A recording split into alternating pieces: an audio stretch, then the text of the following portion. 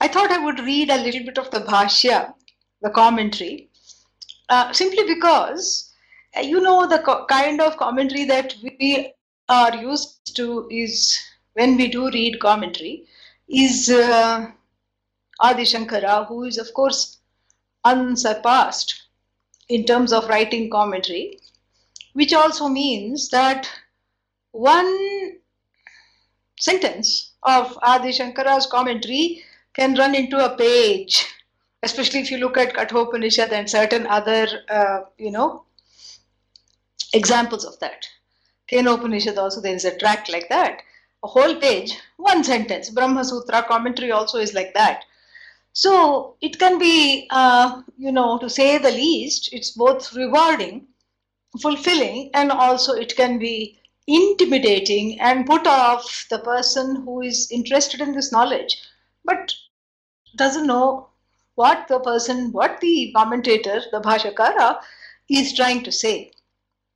Now, this commentary is very to the point, erudite, simply put, and the Sanskrit is very easy to understand. Now, I should say this caveat, which will apply for everyone. For those who are happy that we are going to dabble in a little bit of Sanskrit commentary, I will say that we won't do this all the time. Just few places here and there, because we have a lot of ground to cover in this 1 month with regard to this Upanishad. And for those who are planning to sign off, I will say the same thing. Don't get worried or intimidated.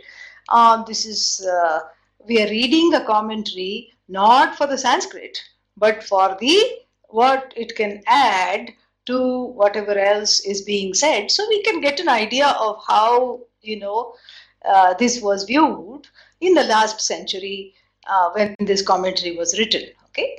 Again, the author of the commentary is Swami Rama Tirtha, who also passed away very young at age 32. And I mentioned this yesterday about him. He was one of the few Swamis to go to the United States and lecture there. But since he was told, Swami is free and unencumbered, he would always travel without baggage, without money, without ticket.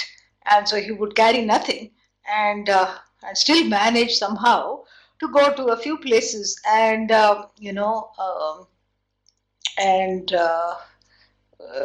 give lectures. And there is a trust that is formed in his name. And I think some of you might have read some of his works.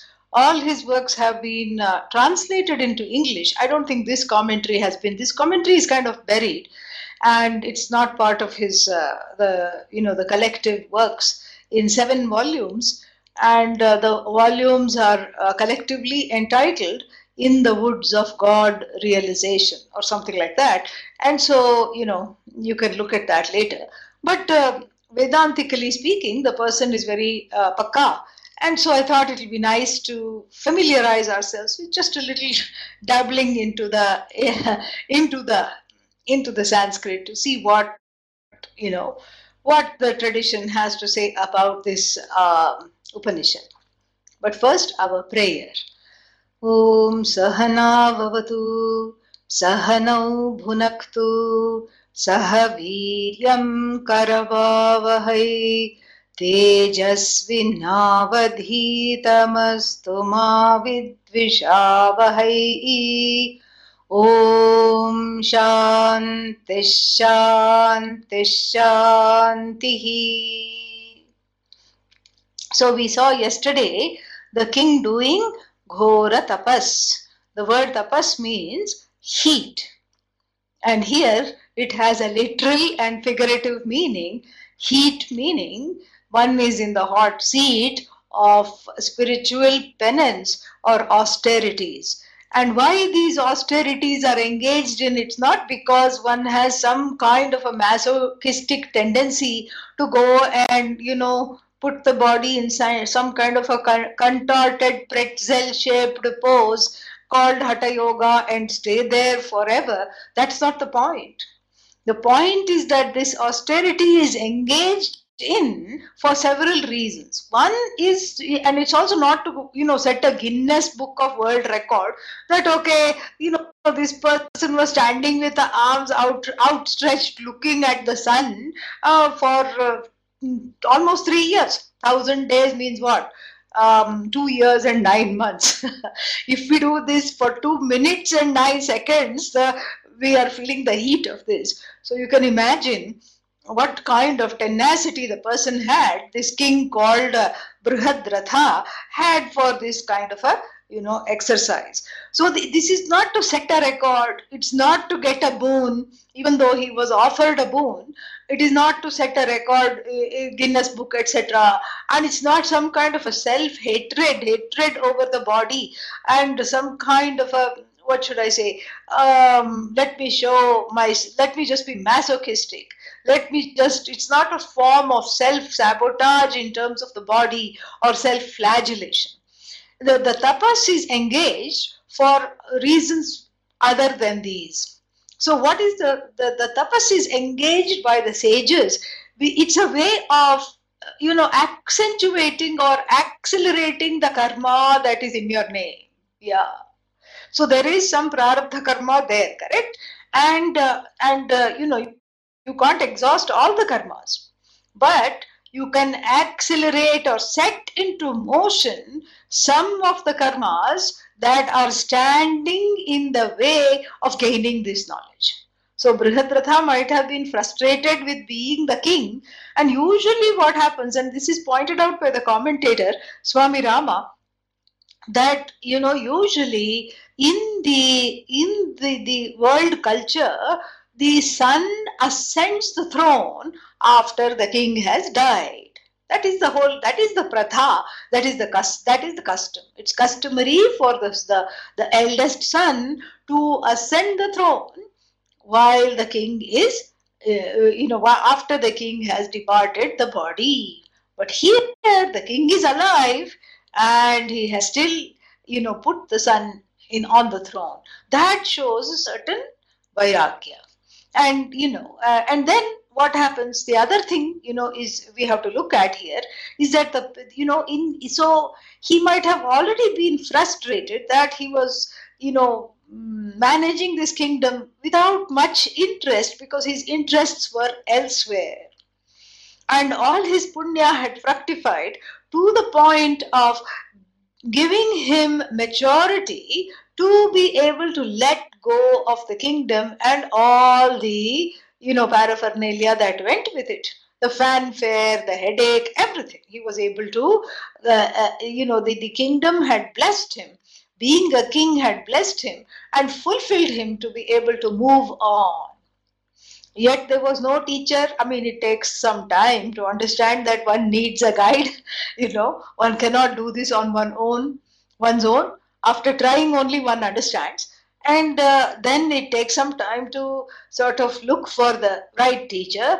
And it takes some time also, there are also missteps, going to the wrong teacher. And sometimes you come to the right teacher, you don't recognize, you go away. Because you feel like, you get frustrated, you get impatient, and one gets, annoyed, so many things. And so all these pratibandhas, meaning obstacles that are standing in the way, are burnt by the tapas. That's the thing. So now, as I said, in Kali Yuga, especially these days, we cannot even imagine standing on one leg like Ravana did, and we cannot imagine standing with the arms outstretched, staring at the sun. Let me add, without UV protection glasses or a vat of sunscreen to keep on applying, some, what should I say, unending supply of sunscreen, Actually, it is not sunscreen. Without sunscreen, it is sunscream.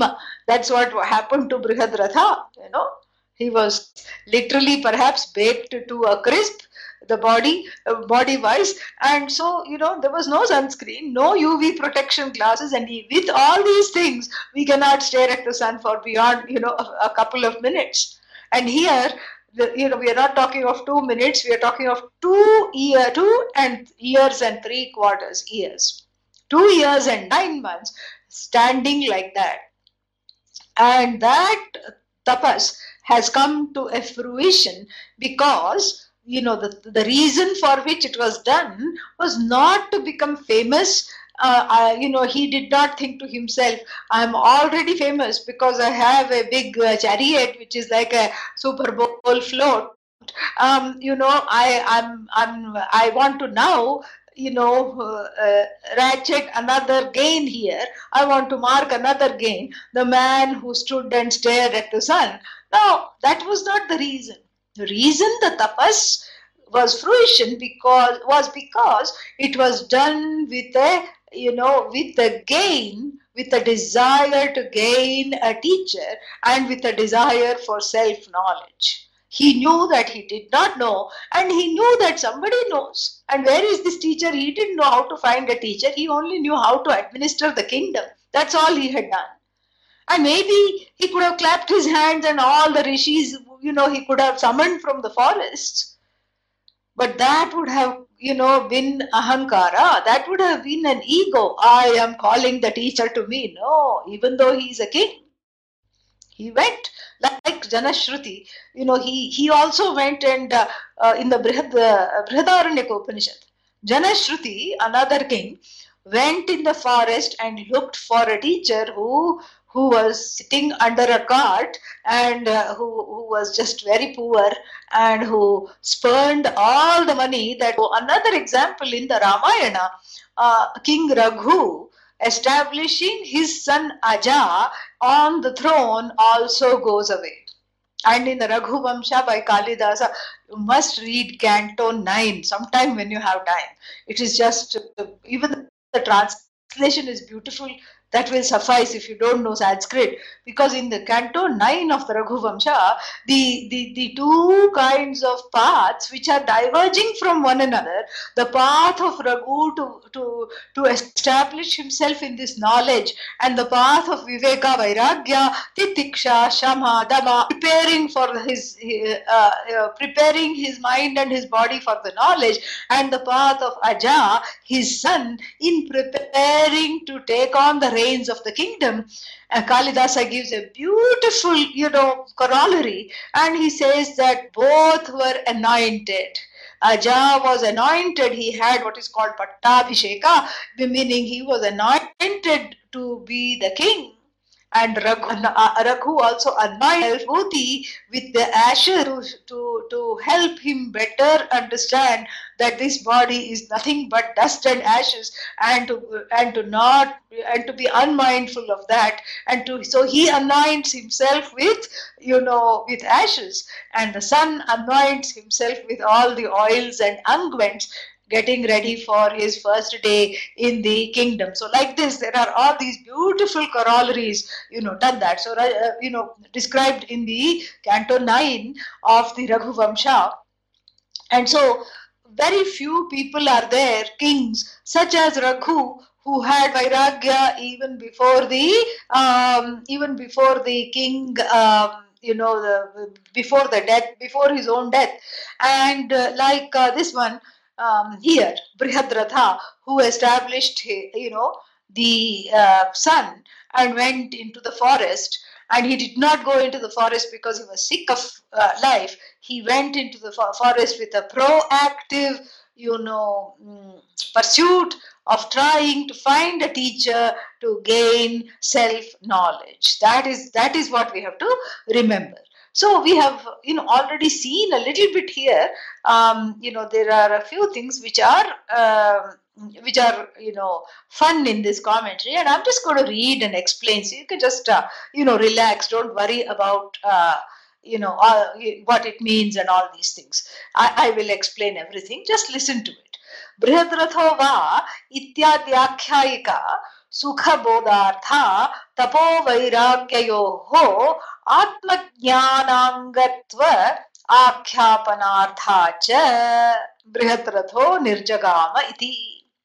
So the commentary here, it's not the opening commentary because he has already remarked over the first verse, but now he is remarking over this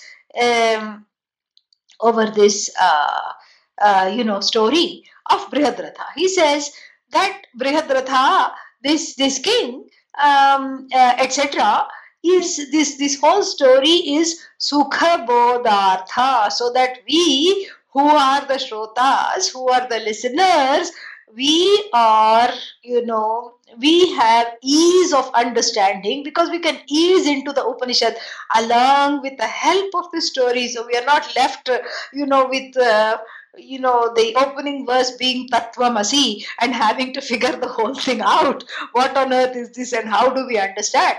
We are not left like that. And so it is Sukha Pratipattaye, in order to understand easily what is there, what it is trying to say. And then he also gives a hint of what it is trying to say. He says that, tapo vairāgya yoho atma jnanangatva akhyāpanārthāha.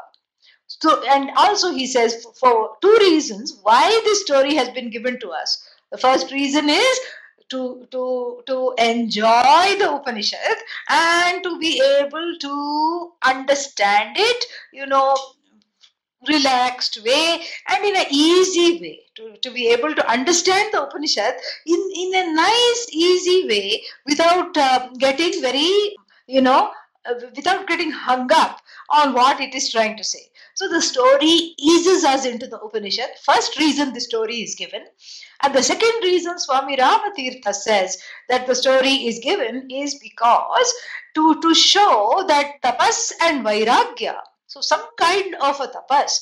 Tapas means something that we have willingly entered into in order to purify ourselves. And I said that yesterday, that even karma yoga is a way of tapas alone. Karma yoga done with the spirit of tapas, where I willingly enter into all activities and all relationships from the standpoint of self-purification rather than from the standpoint of needing to be and wanting to be an actor, wanting to be recognized, wanting to be adored, seeking approval in all the relationships and activities.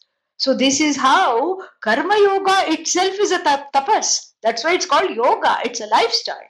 It's a whole life of tapas. And and in all relationships, this one thing is very important for self-growth in any relationship. The thing that is important here is to be mindful that I have entered into this relationship for myself, not for the sake of approval, not for the sake of gaining a standing, not for the sake of anything.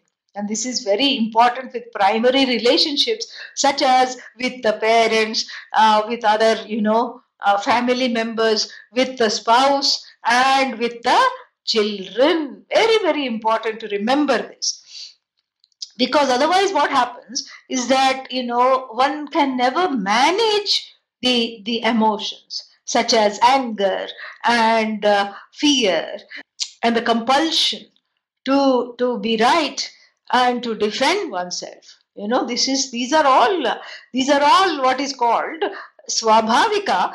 These are all, until Vedanta comes into the picture, this is the way we deal in our lives. Somebody tells something, immediately you go on the defensive or one goes on the offensive. This is natural tendency, because already I feel that there is a sense of lack, and what I do is I defend myself and offset any other thing. So that those kinds of ways where I am quick to anger, quick to justify the actions, and quick to be on the defensive and offensive is, the collectively termed by Pujya Swamiji as a ninja stance. This ninja coming from this extinct TV show called Mutant Ninja Turtles. And what did these ninja turtles have? These ninja turtles had various ayudhas. Ayudhas means various kinds of things that they would fling, And so like this, the person is constantly in a defensive stance, and that is not very pliant or compliant with self-knowledge because, you have to not, if one is like this, self-knowledge cannot come. One has to open oneself up for that. And without that opening, there is no way it can come in. Rama Tirtha Swamiji says here that this, so not only for ease of understanding, so that we can all have a good time listening to the story and enjoy the Upanishad. That is the first reason why the story is given. The second reason is Atmajnana Angatva Akhyapanartha, to drive home. Yeah, Akhyapanam, to make you understand. It is a causal, what is that? Causal construction, to make you understand. Akhyapanartham, to drive home the point. And what is the point? The point is this, that tapas and vairāgya, both of them are atmajnana angatvam asti. Tapasaha vairāgyasya cha. So for vairāgya and for tapas, both of them, they have the status of being what, atmajnana angatvam. Angatvam means that they are part and parcel of what? Of Atmajnanam. They are part and parcel. So you cannot, what are part and parcel? Tapas and vairāgya. So tapas, I already told you, starting with vak tapas. Yeah, very important. I'll talk about that more, but later. But, right now let us understand what he's saying. So tapas and vairāgya are part and parcel of Atmajnanam. They cannot be separated. One cannot say, for example, I will have Atmajnanam now and then I will have tapas later. Or in fact, I will have Atmajnanam without tapas. Sometimes people say this in the restaurant, I will have salad but no dressing, But here the dressing is as important as the salad, because this salad called Atmajnanam does not come without the dressing. One has to dress oneself up in tapas and vairāgya for Atmajnanam to be delivered. Why? Because Atmajnanam is not sadhya vastu, it is siddha vastu. Sadhya vastu to be gained later on in time, siddha vastu which is already gained. Atmajnanam is a gain that is already gained. Oh, really? You mean I'm already, Atmavid? Yes, you are. But then how come I don't know? That is why, because what is missing is tapas and vairāgya. And, and that's why the Atma Bodha starts with this, sentence. Tapobhihi kshīna papanam shāptāranam vairāgya. So this text, one of the Shankaracharyas who wrote Atma Bodha opens it with this, prayer, not prayer, with this purpose. Tapobhihi kshīna papanam, those whose papas have come to a relative end, at least the papas coming in the way of listening. Yeah, this is all about grace. We need grace to be able to, put one's of receptive listening. Yeah. So forget arms outstretched and, staring at the sun for 3 years, lagatar, constantly. Here, even one finger to put, which is needed to turn on the computer, sometimes that also doesn't come. That itself is a great tapas. After that, you have to kiss the finger and love it up, because there was so much fear and so much resistance, or so much tamas. So many things are there. So here, the tamas is destroyed, and through tapas and through vairāgya, and which brings in, of course, viveka. These two things are part and parcel of Atmajnanam. Let nobody, who studies this Upanishad go away thinking that Atmajnanam can be had without the preparation for it. That's why this is being taught, he says, very, very, very, very nice. And, beautifully put, very succinctly put. So then he says, then he gives a new meaning of vairāgya, the word vairāgya. Usually what we think of vairāgya, how do we split, what is the etymology of vairāgya? We go back to the vairāgya abstract noun. So you go back to the not so abstract noun, vi plus raga. Raga we know, raga and dvesha we know. Vigataha, ragaha, yasmat, virāgah. So the one from whom, all the ragas, the pressures and desires, which have compulsions behind them, all kinds of pressures, all kinds of prejudices, all kinds of preferences have departed. Vigataha, ragaha, yasmat, from which it has departed, and tasya bhavaha vairāgya. That's how you make it into an abstract noun. And so here viraga usually means from whom all, or from which all raga and dvesha have departed. This is how we usually split that word. But Sanskrit is such a beautiful language that if you can make sense of it, and if you can come up with something sensible, there are other ways of splitting, or other alternative etymologies are possible and welcomed, provided you know what you're doing. And here I wanted to read this part because he gives an alternative etymology for the term vairāgya. So let us see what he says. He says vairāgya is actually vividham rajyam asmin iti virājyam. Yeah. So he says virājya. He takes instead of vairāgya, he takes virājya. So how is that vividham rajyam asmin asti iti, in which there are many kingdoms.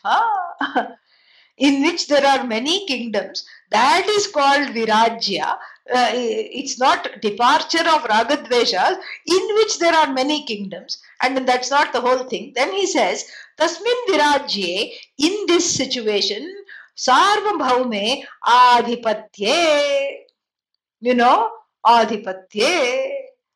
And so basically he says that in this situation, what is the situation? The status of having many kingdoms, and the one who is the overlord of many kingdoms. And what are the kingdoms here? He's talking of the inner kingdom of what? Of all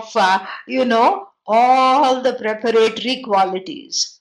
Shama, a resolved mind, Dhamma, Uparati, titikṣā, Shraddha, Samadhanam, a resolved mind, the ability to let go of things. This is something which is very, very important. So the tapas for us now, in this day and time where we cannot stare at the sun and do all the things that the rishis and the kings of yore did, what do we have to do? We have to have a kind of a tapas where every moment and every day is tapas, starting with vak tapas. This is what it is. Vak tapas, very, very important, especially for everyone who is married. It's really a win-win situation. Somebody says, the spouse says something, and of course the person wants to react immediately, wants to just clear the name, establish who is right. Let's say you don't do that. Let's say you use the marriage to not do that, to expressly not do that. And then you feel like a loser if you don't clear your name. If you just keep quiet, you feel like a loser. Oh my God, all these accusations are standing in my name, and this person is thinking this, and every day they are taunting me, and I have to do this. But let's say you don't do that. Oh, but then I'll feel like a loser. No. You're a winner, because why are you in this relationship? Why are you in this relationship? Are you here in order to be right all the time? No, but at the same time, I don't want to be wrong. And that, that not wanting to be wrong is a pain that has nothing to do with the current relationship. It's a pain from the past that has to be resolved privately between you and Bhagavan. You don't have to clear the name, because most of the time nobody is accused. Nobody is accused. Nobody's a wrong accusation. Okay, let it be a wrong accusation. Why are you, if it's a wrong accusation, it should roll off. If something doesn't apply to you, then it should roll off. Why feel insulted or, all upset? This is our problem. In the modern contemporary times, this is the main way in which the self-growth is inhibited, because we are unable to use the relationships for being able to see past this injured pain body of the jiva. So when the ahankara identifies with the pain body, the body is nothing but pain, emotional pain, which then it wants to ward off and protect. Naturally, this is what the ninja does. The ninja ahankara tries to protect the jiva from further hurt, because it has been hurt in the past. But now what we have to grow in order to go to the place where all these accusations, we have vairāgya towards the accusations themselves, the real and perceived. Most of the times they are not real. Somebody is frustrated, they say something, or somebody says something, especially a teacher, and if it is upsetting, it is something to be taken in and looked at. That's what one has to learn to do. And same thing when the spouse says something, it's to be taken in. If something applies, okay, change yourself. If it doesn't apply, let it go. It's a win-win situation. You win in two ways. You're not a loser. You win because you win over the spouse immediately. You win over the best, over your child, your offspring. You win over your employer. You win over the teacher. This is how, And how do you do, why? All because your, the reason why you are entering into a relationship is because you want not the relationship itself, you want knowledge. You want self-knowledge. So therefore you want growth. And as long as there is pain, not as long as there is pain, as long as one is subscribing to the pain and fanning the emotional pain, growth will not come. And so therefore therefore it's a win situation. So you win in terms of your own self-growth, and then the spouse will say, please go and attend some more 1 month course because you are so nice to live with now. That's what the whole thing is. Very beautiful. And that is our tapas. That is the hardest. In fact, perhaps it is easier to look at the sun with the arms upwards, stretched outwards, rather than to be able to do this. But this is the current day tapas. And so, that's enough of the, okay, let's go a little bit further. I'm going to skip a little bit. Back to vairāgya here. Vairāgyam, and then he says, raga nivrittim. So he gives the traditional meaning also, not just the kingdom of inner domain, the kingdoms of inner domains, but also raga nivrittim, free of ragas, upetaha, aihika mushmika, bhoga raga vinirmuktaha. So what kind of vairāgya did Bṛhadratha have? Bṛhadratha, the king, had a specific kind of a vairāgya where he was, free of aihika bhoga and amushmika bhoga. Aihika means pertaining to here and now in this life. Amushmika means bhogas or enjoyments pertaining to the hereafter. Very nice. And so he was free of wanting things here in this life, kingdom, adhipatya, rulership, etc. He was free of wanting heaven, etc., afterlife as well. Then he went to the forest. I'm skipping a few things here. Tatra cha aranye sa raja Bṛhadratha nama paramam dushkaram kaya shosha lakshanam tapaha, asthaya. So what did he do? He kaya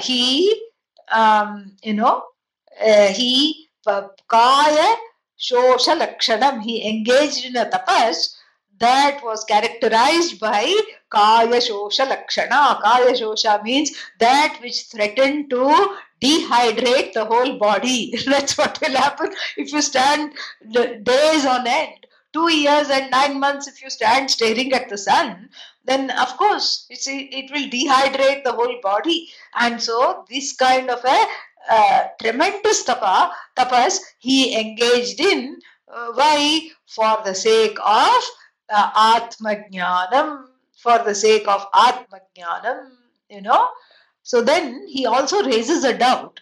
And then after that, we'll go back to the text. He says, Sahasrasya means we don't know if it was 1,000 days or 1,000 years. I say it doesn't matter. Years is just a metaphorical for a long time, and also it could be a celestial time. 1,000 years of earth time is different from the time zone of 1,000 years in other parallel universes. So we don't know where this was taking place. And if it was probably, I'm imagining this, if it was probably in, one of the newly discovered planets, which are exoplanets outside the solar system, which have, and there is one which is blessed by 2 suns, and it is called Kepler something, I forgot which it is. Kepler, whatever it is, some numbers and some letters are there to distinguish it from other Kepler planets. So this exoplanet, which is all according to Anumana, it is based on some inference. Based on inference, they can say how big it is, and then it has a sun, that is, it has 2 suns, which are dying stars, which are called, what is that? Supernova or something like that. And then, no, not supernova, blue dwarfs. Yeah, both of the suns are blue dwarfs in the sense that the planet has 2 suns. It is not dried out completely. So perhaps in that kind of a situation, you can stand there for 1,000 years and nothing will happen. Who knows? So it might be some kind of an alternative universe if it is 1,000 years, and if it is 1,000 days also, it could be some other thing. We don't know, and it doesn't matter. So now we come back to the text. Where we are a little ahead of the bhashya. And what is the text here? So in our text, he had already stood with the arms outstretched, and then what happened? And then he was blessed by darshan of the teacher. And what is the teacher's name? Śākāyanya. Śākāyanya comes, and Śākāyanya is very pleased with this penance. And and this is what it says here, that it's not that the guru has to be pleased in the sense of guru has their own ragadveshas and you have to kind of propitiate the teacher. That's not the idea, because this is a term that keeps coming up again and again, in all the Upanishads and the Vedanta works, And you have to please the teacher. You don't have to please the teacher. The teacher is not displeased before you went to the teacher. So you don't really have to please the teacher. But pleasing here means the teacher has to be convinced that you are teachable and you continue to be teachable. Only then the teaching will come.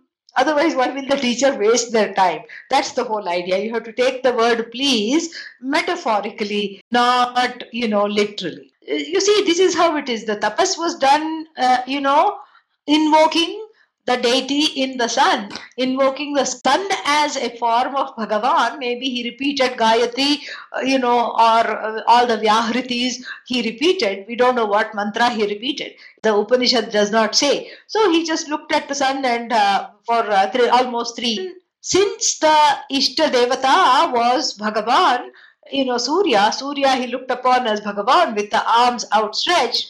Then that same Bhagavan in the form of Śākāyanya, a sage and a teacher, manifested.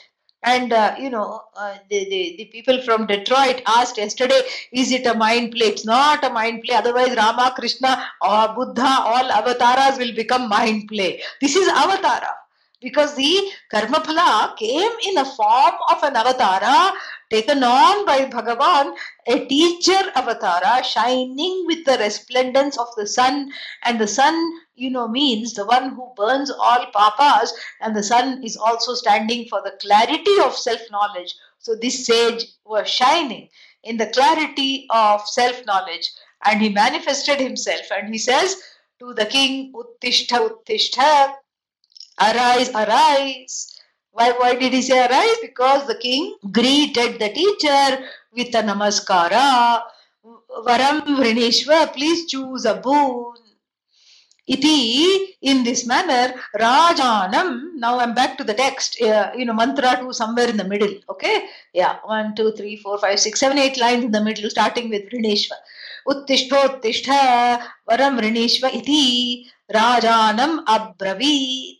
So he addressed the king thus, who Śākāyanya, the Muni, who was shining with the bright light of clarity, with the resplendence of the self, and and he came and he blessed him and said, I am giving you a boon, please arise and choose a boon. He addressed the king thus. So tasmai namaskritya uvacha. So what did the Raja do? The Bṛhadratha, having saluted him, having fallen at his feet, uvacha, said to him, Naham Atmavit. He said to him, let us get one thing very clear here, O Bhagavan. The teacher is addressed as Bhagavan because the teacher shows Bhagavan as the truth of oneself. And so one cultivates an attitude towards the teacher. We learn this from the Upanishads themselves. We cultivate an attitude towards the teacher as Bhagavan, so that we are not caught up in trying to find faults with the teacher, which the mind is always trying to do. The mind loves to find fault, and the mind loves to, look for the human inconsistencies and frailties and foibles and and flaws in the personality of the teacher. This is Swabhavika. And and as long as one is doing that, then one sees the teacher as yet another being in the universe, and that is deterred in the Upanishad. That is not advised, because if we get caught up in the problems of the teacher with the body, mind, sense, whatever it is, then we are not able to use the teacher as a beacon of self-knowledge. Teacher as a transmitter of self-knowledge, because we are always finding fault with the transmitter. So therefore the transmission becomes suspect or goes to waste. Because when we find fault with the transmitter, with the body-mind complex of the transmitter, then what happens is we are not able to be a good receiver. This is what happens. And to offset that, the tradition says and encourages us to see the teacher as a manifestation of Bhagavan, because then all these problems are averted to a large extent. And this is something we have to constantly do, because otherwise what happens is we fall into this pit of, seeing the teacher as another being, perhaps slightly more exalted being, a little more along the way, and, no problem, and they do that. There is, nothing wrong in doing that, but we must view the Guru as Bhagavan, not so that there is no negative transference. Negative transference, positive transference will happen, but we are able to overcome it. That's the thing. Transference will happen. We cannot avoid it. In fact, the more the Shraddha, the more the transference, really. And there's nothing wrong with that. That is a topic of some other class, perhaps. It will come perhaps later. The ancients anticipated that this transference will happen, and that without this transference, the knowledge is difficult to attain, and therefore, in order to offset the succumbing to the transference repeatedly, and what's the word for it, enacting the transference out in relation to the teacher, the teacher has to be seen as Bhagavan. You force yourself to see the teacher as Bhagavan, and here this is why in all the Upanishads we have we have the teacher as Bhagavan, addressed as Bhagavan. And so he has a sense of humor here. The King Bṛhadratha, he says, "Oh Lord, oh Bhagavan, let's get one thing straight." And what is that thing we have to get straight? There are two of us here. Who are the two? You and me. Of the two of us, who is not Atmavit? Atmavit means what? The one who knows the Atma. Who is not the enlightened one? Who is not the Atmavit? Guess. So he says that right in the beginning. He doesn't waste his boon trying to say, "Oh, can I have some sunscreen? Can all this get okay without sunscreen? Can I have a better life?" He goes straight to the point. He says, "Look, of the two of us here, you are the Atmavit, not me." And how is that expressed? "Na aham Atmavit. Tvam, you are the one." I am not Atmavit, you are Atmavit. Tattvavit means the one who knows Tattva. Tattva means the, what's its name? Tattva means the truth of the Atma. And the one who knows, literally it means thatness. Tattvam means thatness. And that in the Upanishad is always used to denote the cause of the universe, Brahman. So that is a short form for Brahman. So the one who knows Brahman, why didn't he say Tvam Atmavit? No, because he's already used Atmavit once. So he changes and says Tattvavit. So Tattvavit Tvam, Naham Atmavit, Tattvavit Tvam. And then what? Shrinumaha. Shrinumaha means, thus we have heard. We have heard of the sage Śākāyanya, who perhaps lived at a different time, and we have heard that you know this knowledge. Shrinumaha. So it's not only he who has heard, his contemporaries, everybody knows that this sage called Śākāyanya knows. Vayam sattvam naha bruhi iti. Vayam naha, vayam. Shrinumo vayam. So we have heard, we have all collectively heard that you are great. Tvam naha bruhi iti. So please teach this knowledge to us. Yeah, and suddenly plural, because through Bṛhadratha we are also learning. One reason. And sometimes the kings use the plural to address themselves. And because everybody addresses themselves in the plural, and so sometimes they do that. And so that's a cultural thing. Grammatically, plural is used by the kings and some sages also. So this is, to show us. It is more like, because up till now, na aham Atmavit, I am not Atmavit. And then he was using the singular. So now the plural is, because of his question, we are all being benefited. So please teach it to all of us. And because he knows that after you sit quietly, he's going to share it with others. And so therefore, please teach. And then Śākāyanya, even though he gave him a boon and he was pleased with his tapas, is not that impressed with his desire for self-knowledge. And what does he say? Etad vritam purastat. Purastat means long time ago. Etad vritam.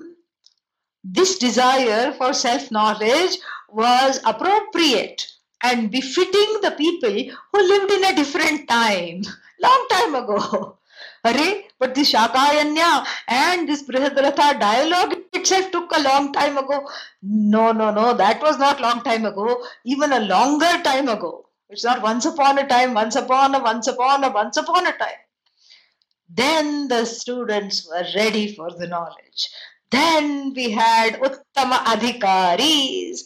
Then we had people who could do tapas. I mean, what is 1,000 days staring at the sun? Nothing. Who could just do endless amounts of tapas, who was so purified within and without, and who had great amounts of patience, who had great amounts of preparation, who had great amount of dhamma, all these things, and the desire for knowledge, all these things they had, and they were ready for this knowledge. And for them to ask this knowledge, it was appropriate. Vrittam means it was acceptable, it was appropriate, it was, right, that they should ask for the knowledge and receive this knowledge. But now, purastad etad vrittam. Earlier it was, I made a mistake here. It should be a double T here, which I have omitted in the transliteration. So, bruhi iti etad vrittam. There should be a double T here. Okay, that vitvam should be there because it's following a vowel.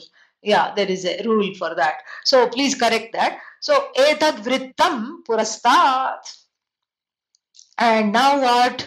Dushakyam etat prashnam. But now, purastad, which was vrittam, purastad means earlier, which was an appropriate quest, self-knowledge. Now it is dushakyam. Dushakyam means difficult to gain. Nearly impossible to gain. And Bṛhadratha's heart must have fallen into the stomach and got digested also by this proclamation of Śākāyanya after standing and staring at the sun for so many years and gaining, purification, self-purification. He is rebuffed. His desire for self-knowledge, much like the desire for self-knowledge on part of little Nachiketa in the Kathopanishad, rebuffed. Yeah. And a lesser person would go away. Anybody would, because already one comes with so much rejection, programmed into the inner psyche. Nobody wants me, nobody loves me, and now even the Guru has rejected me. Finished, this life, I'm not going after Atma Jnana. Bṛhadratha is made of stronger stuff. And just like Nachiketa doesn't give up. Nachiketa has 3 boons. Here, this fellow has 1 boon. And that little fellow, asks for certain things and then goes straight to Atma Jnanam on the 3rd boon. And Lord Yama distracts him with praising him and giving him small other little rewards. But, Nachiketa is undeterred. There Lord Yama tells him, Devaha api, even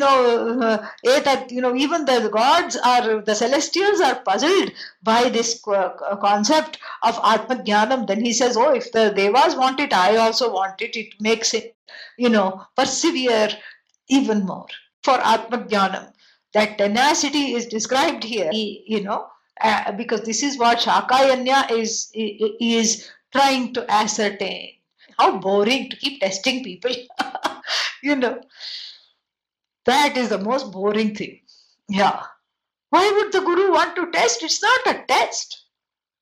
It is, here the Guru is rightfully seeking to know how much you want this knowledge, so that, whether the Guru's investment in the person is justified or not. And these are Pujya Swamiji's words. He had used these words in front of me.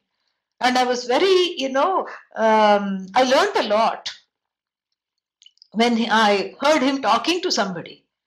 He said, in no unequivocal terms, this is exactly, the gist of his words. He says, if I have to teach you, I have to know. He was telling somebody in front of me. I have to know if the investment, how much to invest here of my time and of my effort. So I have to be sure. And investment doesn't mean like, bank investment and returns. That's not the teacher is not interested in the returns.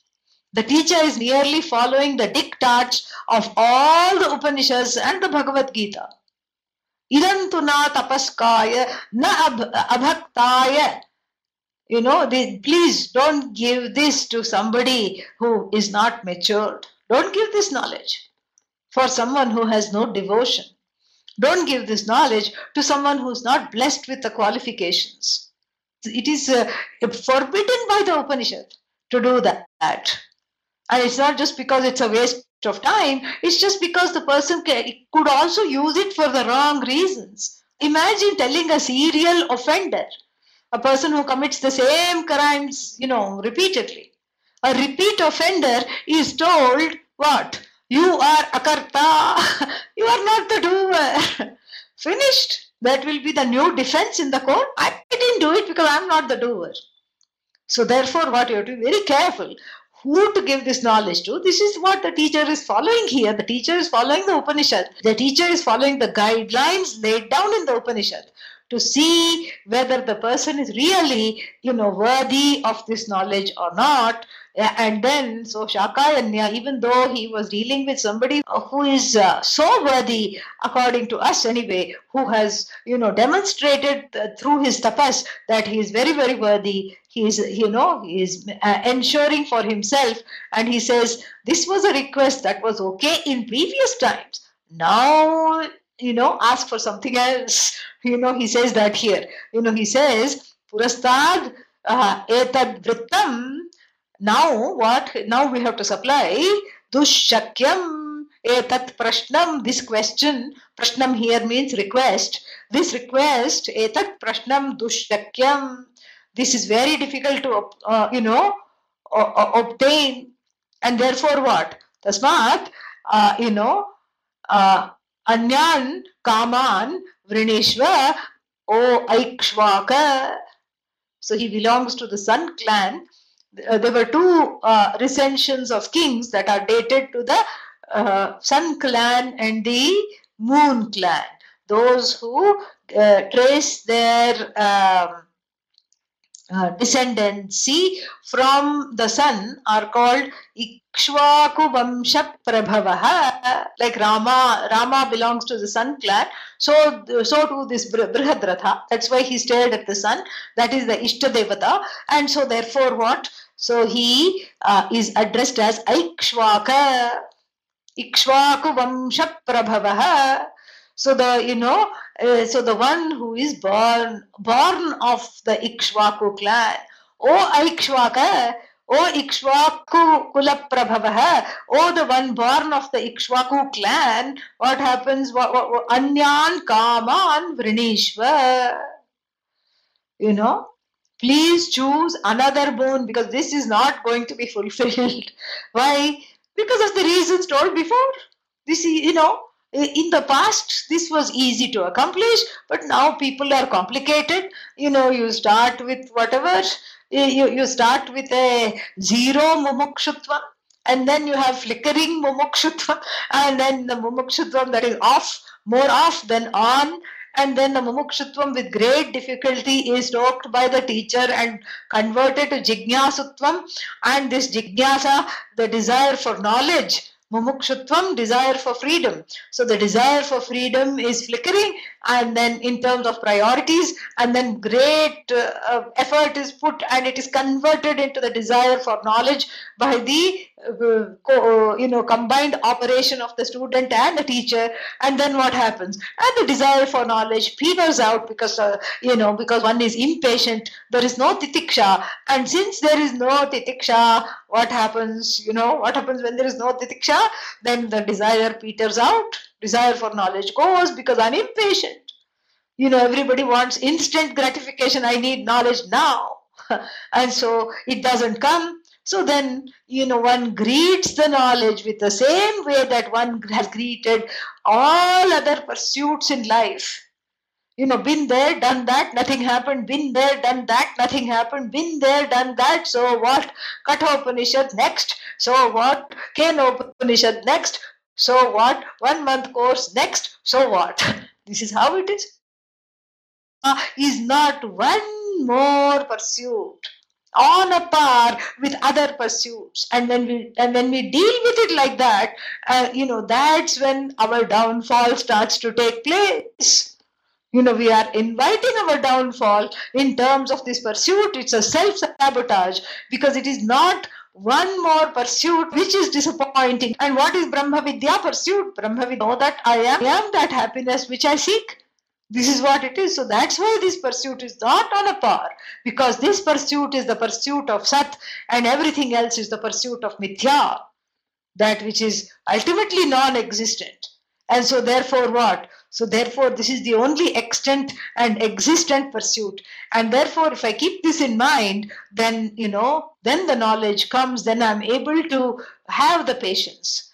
And so here, this is how the teacher is trying to send him off and just find another boon.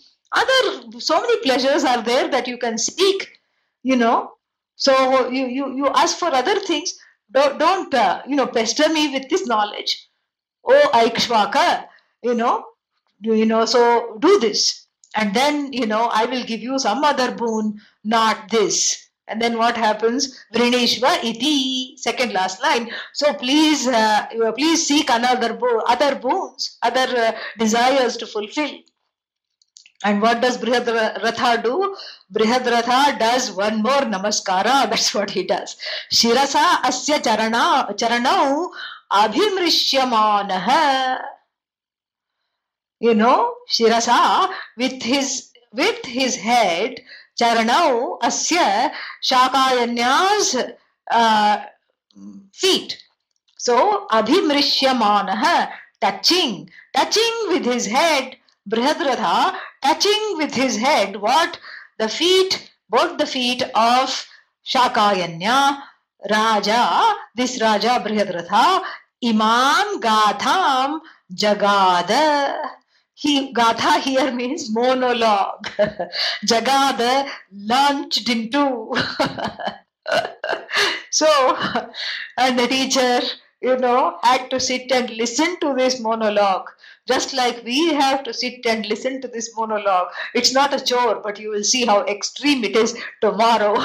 And so the teacher had to sit and listen to this monologue, and we have to also go through this monologue, because he was not faint of heart. He was not going to say, okay, give me some kind of a nice house in the forest where I can live. No, he stuck to this Atmajnanam regardless of all the rejection with regard to the teacher. To keep repeating is Maham Brahma Nirakuryam Mama Brahma Nirakarot Anirakaranam Astu Anirakaranam Me astu. More about that prayer also. I'll write it down for you tomorrow, and we shall see more tomorrow. A very long monologue awaits us, and in fact the monologue is the whole rest of this lesson.